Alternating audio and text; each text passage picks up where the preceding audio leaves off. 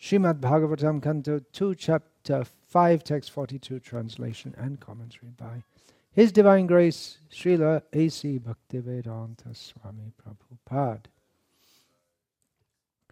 Bhurlokaha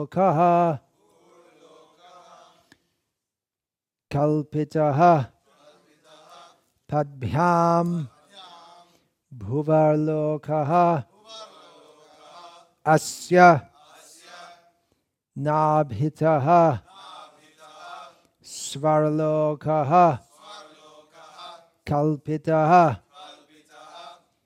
murdhna iti va loka kalpana bhurloka kalpita padyap. I'll say it again.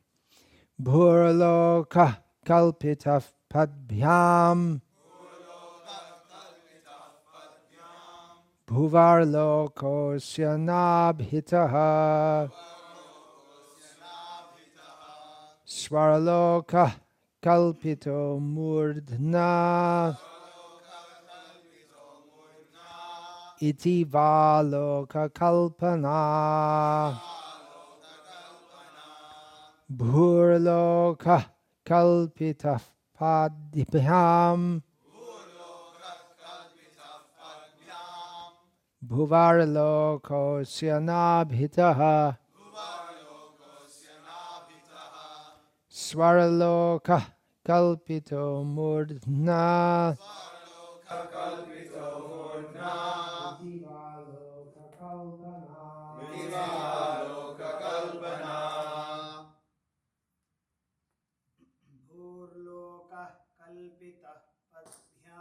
Bhurloka kalpita padbhyam Bhuvarlokosya nabhitaha Svarloka kalpito murdhna Itivaloka kalpana Bhurloka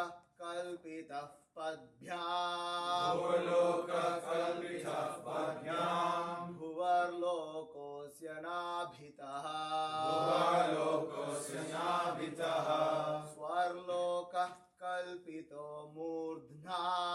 Svarloka kalpito murdhna Itivaloka kalpana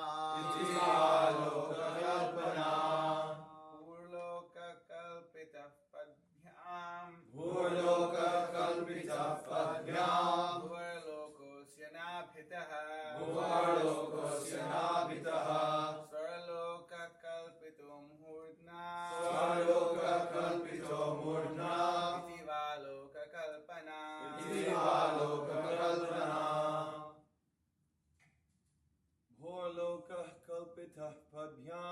Bhurloka kalpita padbhyam Bhuvarlokosya nabhitaha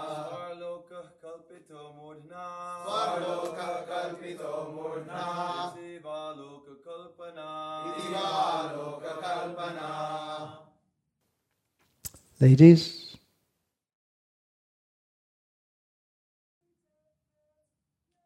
Bhurloka kalpita padbhyam Bhuvarlokosya nabhitaha Svarloka kalpito murdhna Itivaloka kalpana Bhurlokaha, the entire planetary system from Patala to the earthly planetary system.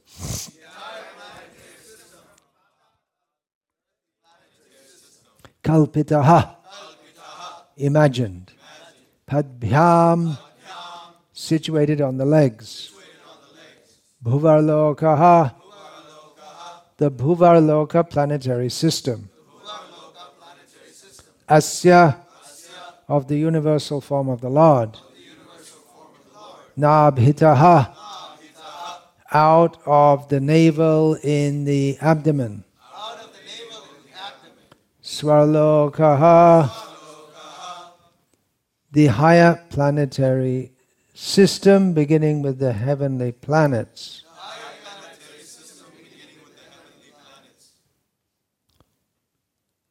Kalpitaha, imagined.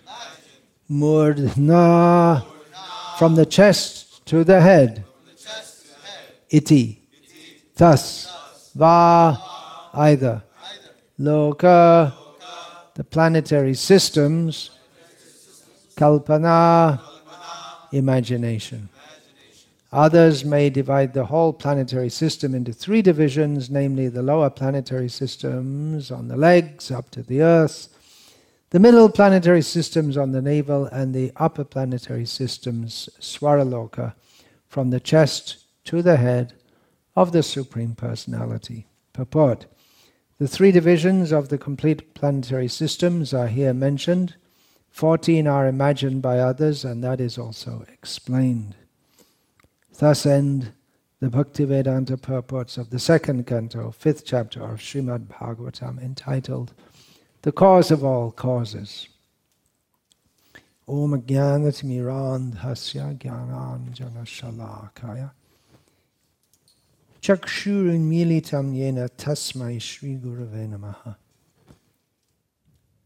Nama Shreshtham Manumapi Shachiputram Atra Swarupam Rupam Tasya Grajamurupurim Maturim Goshtavartim Radha Kundam Girivaramaho Radhika Madhavasham Prapto Yasya Pratita Kripaya Shri Gurum Tam Natosmi Vandeham Shri Guru Shri Ataf Parakamalam Shri Gurun Vaishnavanscha Shri Rupam Sagrajatam Sahagarna Raghunathan Vitam Tam Sajiva Sadvaitam Savadhutam Parajana Sahitam Krishna Chaitanya Devam Shri Radha Krishna Padan Sahagarna Lalita Shri Vishakhan Vitamscha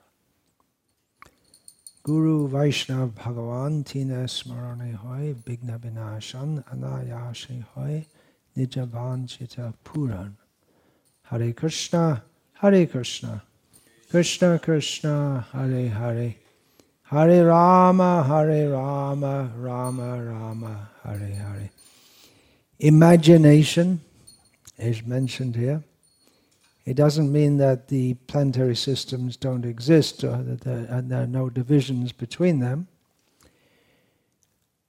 The division, exactly where it begins and it ends, may be arbitrary, just like we see. Where does Asia begin and Europe end? What's the answer? Anyone from Russia here? No. It's said to be at the Ural Mountains. Well, you can call it Eurasia also. Europe's peninsula sticking off of Asia, actually. But you could draw the boundary anywhere. Where's the division between Georgia and Tennessee? Is there any geographical division? I see on the map of America many of the state boundaries, they're just straight lines. There's no geographical division. So it's arbitrarily assigned, that's all. The Mukman line, you know about that? The Mukman line in between China and India was never accepted by the Chinese, and the fighting is going on till today because the Chinese claim that this is our land and the Indians claim it's our land. So these things are going on. The universal form of the Lord can be considered imaginary in as much as it's the planetary systems are mapped onto the form of the Lord. It's seen as the form of the Lord. For those who meditate, that this is These are the feet, these are the ankles, these are the calves, these are the knees, these are the thighs. It's one way of starting to meditate on the Supreme Personality of Godhead. Yesterday I said this has to be accepted with faith. I was talking about the descriptions of the cosmology, which we find in detail or some detail. Actually, it's an overview in the 5th canto. We have to accept it on faith. You may say, well, that's just blind faith. Not exactly. Blind in the sense that we don't see it. But then what do the scientists see? A little corner of somewhere, something somewhere. We accept it because we have to put our faith in something.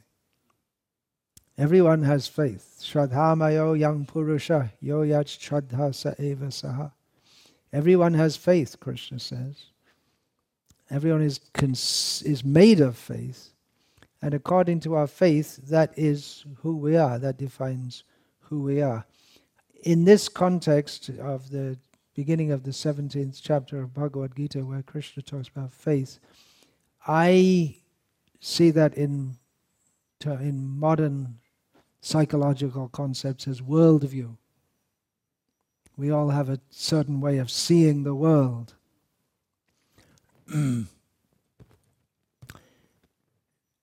Definitely, if anyone is a little thoughtful, they can see that the general worldview of people in general is much lacking. It's not right. You just live and try and enjoy yourself and then you die. So we have knowledge from the Vedic scriptures, which we receive via Srila Prabhupada. Very convincing knowledge of the nature of the soul, the distinction between spirit and matter. And we can put that in practice and find that it works. Susukam kartam avyayam. We enter the platform of eternity, the happy platform. So we put our faith in, actually for the first members or the first Krishna devotees in the Western world under Srila Prabhupada's tutelage, they put their faith in Srila Prabhupada. They didn't know anything about the Vedas or the Vaishnava tradition. Their faith was wholly based on Srila Prabhupada. But then he taught them, don't just accept me. You have to accept me because I am speaking the message which Krishna spoke. He didn't claim that you should just accept me because here I am, folks. But he said, I come as a representative of a great tradition and of the Vedic knowledge. Guru, Sadhu and Shastra. The center is Shastra. So we should have faith in that. Of course, Shastra has to be explained by sadhus and by gurus. So the first members had faith in Srila Prabhupada by his manifest spirituality. And he taught them to have faith in the Vedic knowledge. We have to we put faith in the scientists whose opinions are always changing. Even now, some years ago, I've mentioned this many times, I saw in a magazine that astrophysicists have, among astrophysicists, there are about 2,000 theories about the origins of the cosmos. And then I thought, well, there can't be many more than 2,000 astrophysicists in the world.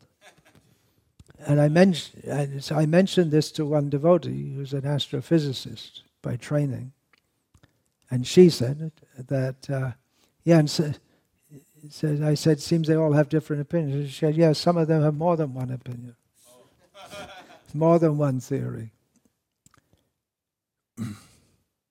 Whereas the Vedic knowledge, even you see that there are different darshans within the Vedic culture, different philosophies, but they all accept the descriptions of they all accept Vedic cosmology. And actually, even Buddha, although he rejected the Vedas, but he rejected the parts of the Vedas he didn't like, but he never challenged Vedic cosmology or the theory of karma and reincarnation.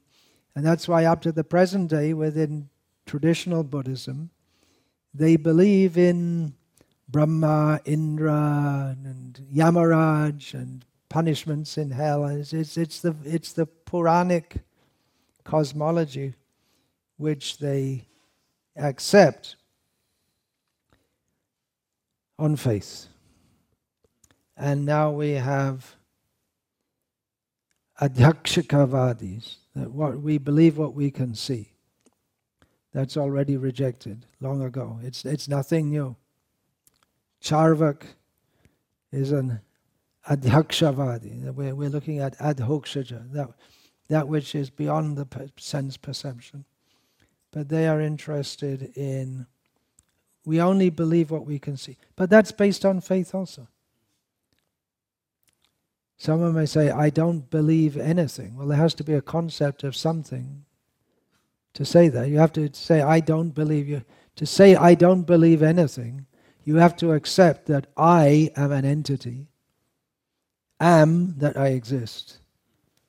And there's a state of believing, which is another, requires something to accept. And there's a positive belief and disbelief, and that there is anything to not believe in. And you also have, if you say it, you also have to believe that there's someone who you're communicating that to, who understands what you're saying. And you also have to believe that it's worth saying it. So you believe so many things just to say, I don't believe anything. Faith. So faith, there's whatever faith we have, there's reasonable faith. And if you say, well, I want proof. Well, I want proof there's God. But even if God came in front of you, you still won't believe him. And we saw that with Duryodhana. He didn't believe that Krishna was God, even though Krishna manifested multiple forms in front of him. He couldn't. He wanted to tie up Krishna and capture Krishna, and Krishna showed it's not possible. He's everywhere. Well, you want to tie me up? Okay, tie me up. And he's there. He's there. He's there. He's there. And Krishna thought it's just it's some magical trick. There are so many magicians. He wouldn't accept. So here we come to psychology. What is the nature of psychology, philosophy, the nature of perception, the nature of proof, what is real, what is truth. You can go round and round in circles, or you can accept the Vedic knowledge as delivered by someone who is clearly in contact with the truth. And whatever it is that we believe, we're going to come to some state where things just don't seem to make any sense. There's going to be some inconceivability. Just like the hard-headed skeptics about the existence of God. They believe in Big Bang theory. Just give us one miracle and we'll fill in the rest. Big Bang is some miracle, right? Or the solid state theory, well, the universe is just here, it's always been here, but then why? Why?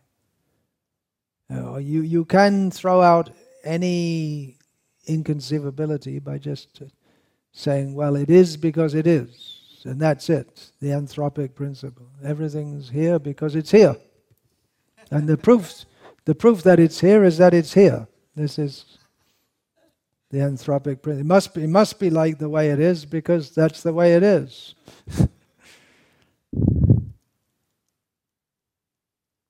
And dig a little deeper. Dig a little deeper. I'm going to veer off the topic here a bit. And Brahma is speaking to Narada, the first two gurus in our sampradaya. Well, Krishna is the first. Krishnam Vande Jagat Gurum. Brahma is different to Narada. He's the disciple, but he's a very different personality. Brahma is a peacemaker. Tries to make peace. It doesn't always work. He made peace when Hiranyakashipu was causing so much chaos in the universe. Brahma gave him his desired boon, so for a short time the immediate danger was cleared, but then another kind of danger was created by Hiranyakashipu. But Narad, sometimes that word is used in Indian languages for someone who goes around and stirs up trouble. Troublemaker. For instance, it was Narada who revealed to Kamsa, that it's Krishna who's out to, he's the one who's going to kill you. It's Vasudev Vasudev, he misled you. That child, the 8th child you saw, a female, that's not the one who's destined to kill. It's Krishna, actually. So Kamsa was immediately ready to kill Vasudeva, and Narad pacified him. And we learn that Narad did that because he wanted to expedite Krishna's pastimes, because Krishna came to uplift the devotees and destroy the demons. And he was only destroying the demons that were sent to Vrindavan, but there were many more demons, and he had to come out of Vrindavan to do that. So Kamsa immediately arranged for Krishna to come out of Vrindavan. But it might seem that Narad was acting like a demon. Why did he tell that? He revealed the state secret, treason. You could look at it like that. Is Narad a devotee or a demon? Well, of course, we all accept him as a devotee. But it might appear, at the time, it might have appeared to the devotees that he was acting as a demon. Why is he doing that? Now, Kamsa's going to call Krishna. The gopis weren't happy, that's for sure. They didn't know about Narada saying that, but they weren't happy at all.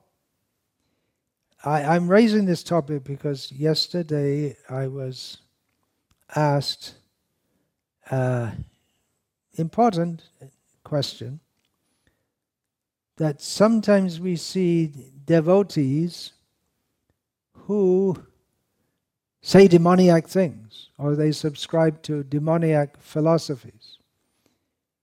And he gave an example of a female devotee who was standing at the back in the temple, and then a young devotee, and a senior devotee chastised her and said, "Go and stand at the front. We've been fighting for so many years to stand at the front. Now you should go and stand at the front, for the right to stand at the front." Well, she didn't think maybe the younger devotee has a right to stand at the back if she wants. But this is subscribing to a feministic theory, which we learn from Srila Prabhupada's purport to Pravriting Cha Nivriting Cha. The idea that women should be independent and have the same rights as men is demoniac.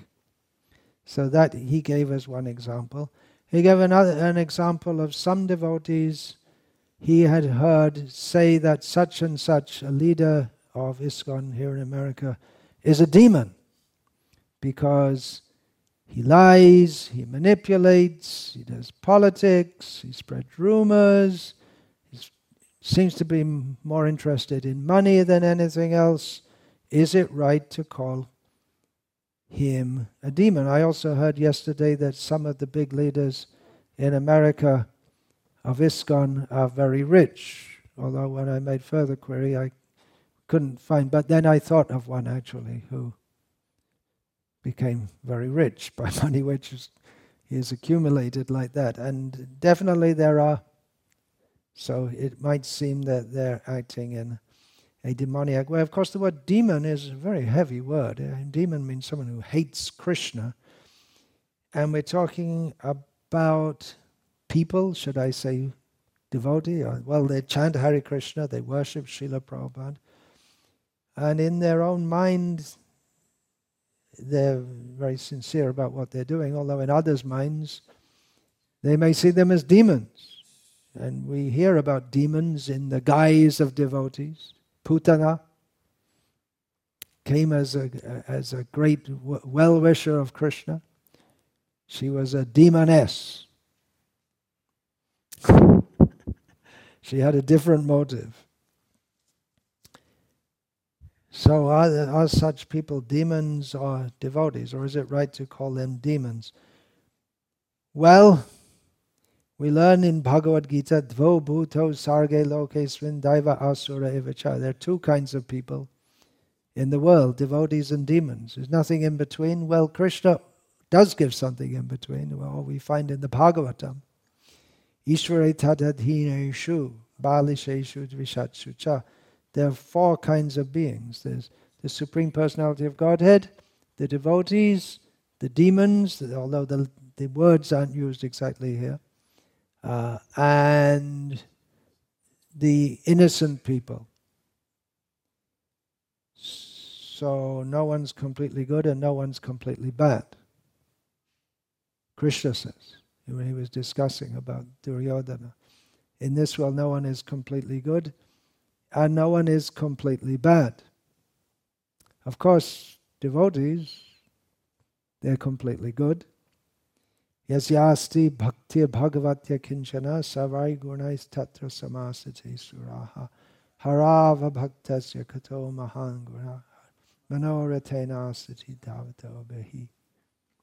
Those who are fully dedicated to the personality of Godhead, they have all godly qualities, and those who are not devotees of the Supreme Lord, even though they may have good qualities, they're not considered proper qualities at all. They're not mahan guna. They're not fully developed qualities. We also learn from Bhagavad Gita, from Krishna's instruction, that even if a devotee is bad, he's good. Api chet sudaracharo bhajate mamananya bhag sadhureva samantavya samyag vyavasito hi saha. A very much disliked verse at the present time within our society, because some devotees, suduracha means really, really, really bad. And some devotees, there may be a competition to see who can prove this verse of Bhagavad Gita best by doing the worst activities, which are not very much appreciated. Within Vaishnava society, and there's a lot of condemnation. Srila Prabhupada said we should try to see unity in diversity. That devotees, they're different, they have different approaches.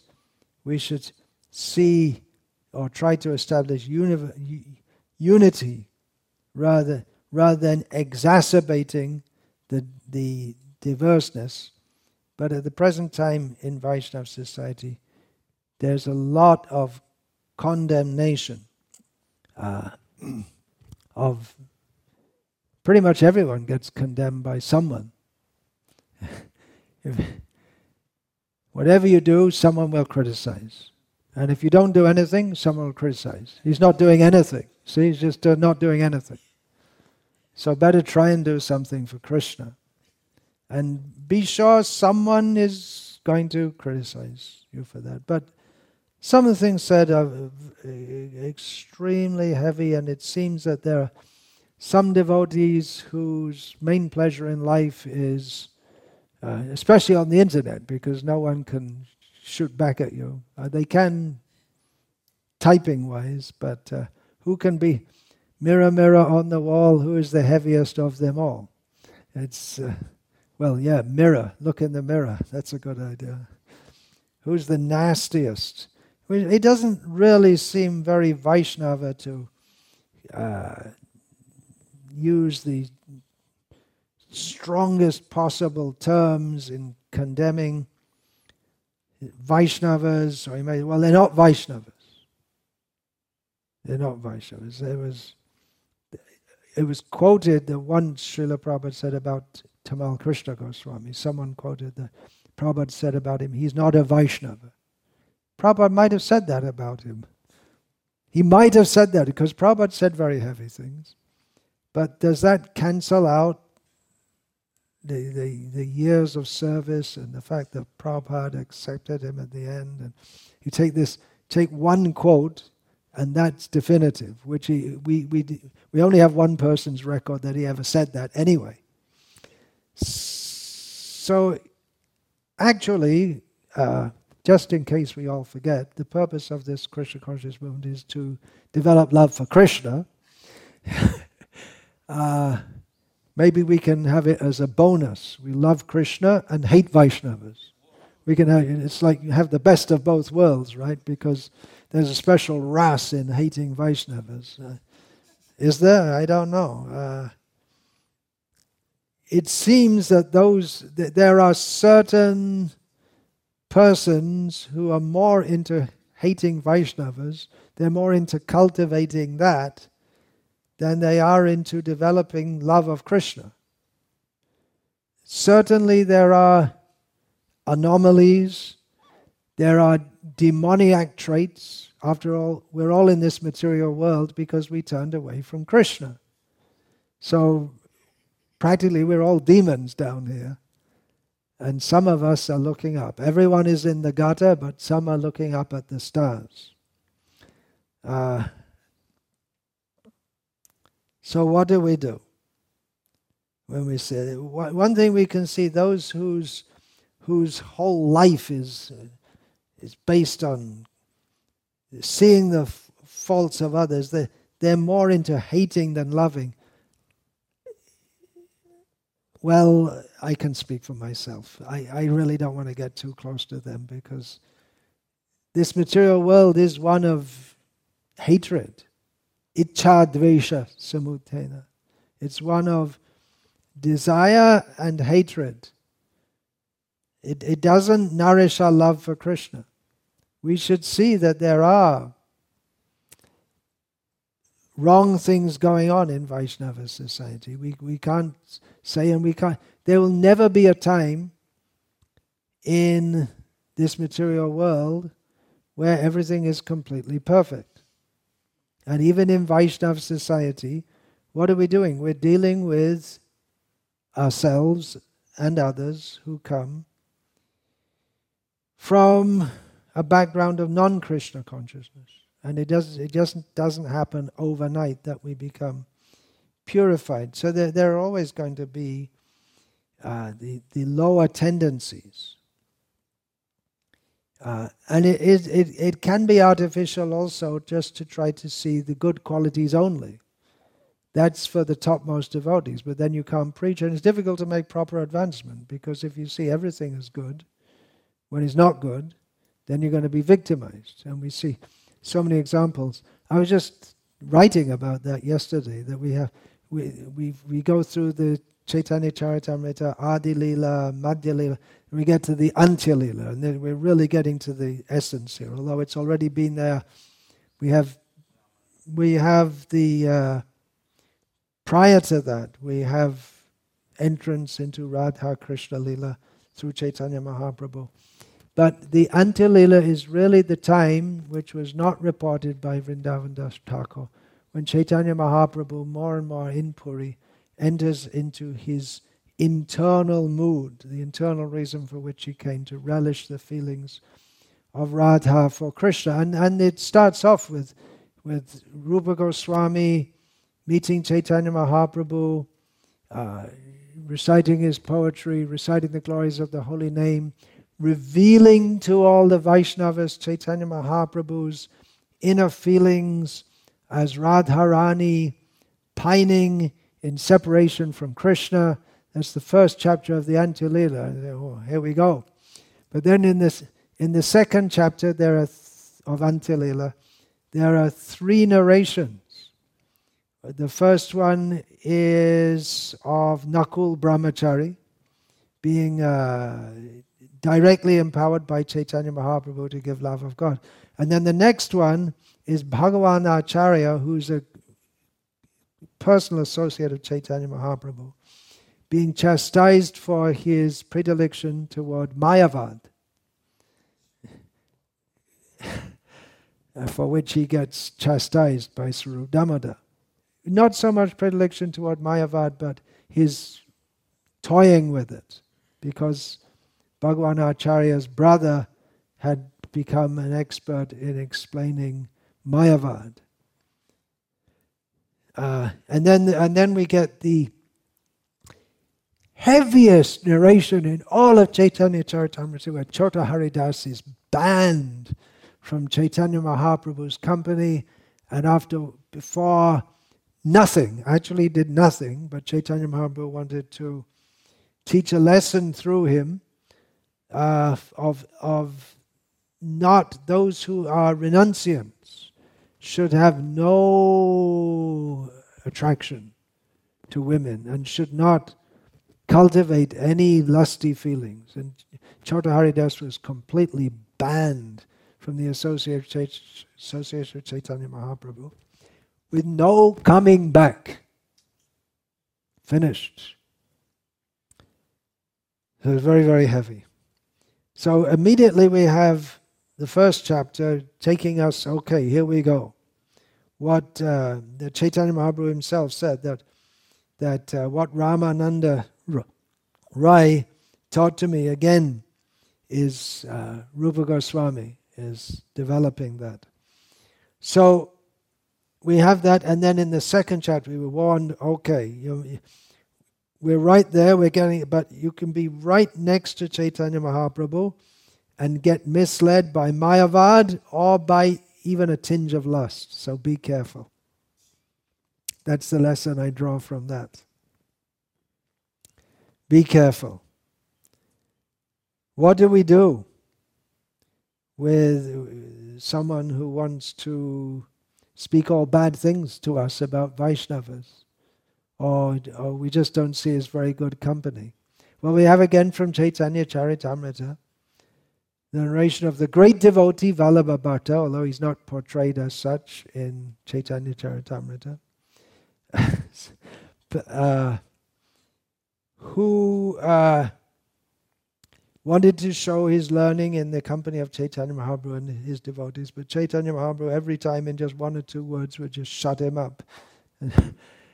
So Vallabha Bhatta went to Gadadhar Pandit, whose nature was very soft.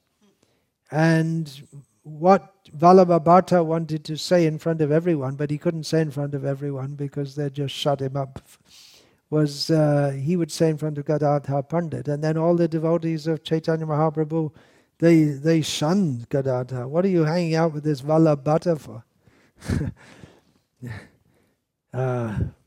So Gadadhar never got moved by Vallabha Bhatta's rantings or whatever you want to call it. But he was just to be polite to him. He listened to him. What do you do? Should you be polite if someone wants to come up to you and say, well, actually, blah, blah, blah, blah, blah, blah, blah, blah, and then just non-stop telling about so many bad things that people are doing, and you can understand that they're not doing it in a constructive way, in a manner that's going to, okay, now we can see there's a problem here, we should be careful of that and not be victimized by that. It's just like, oh, this one's bad, that one's bad, this one's bad, that one's bad. What should we do?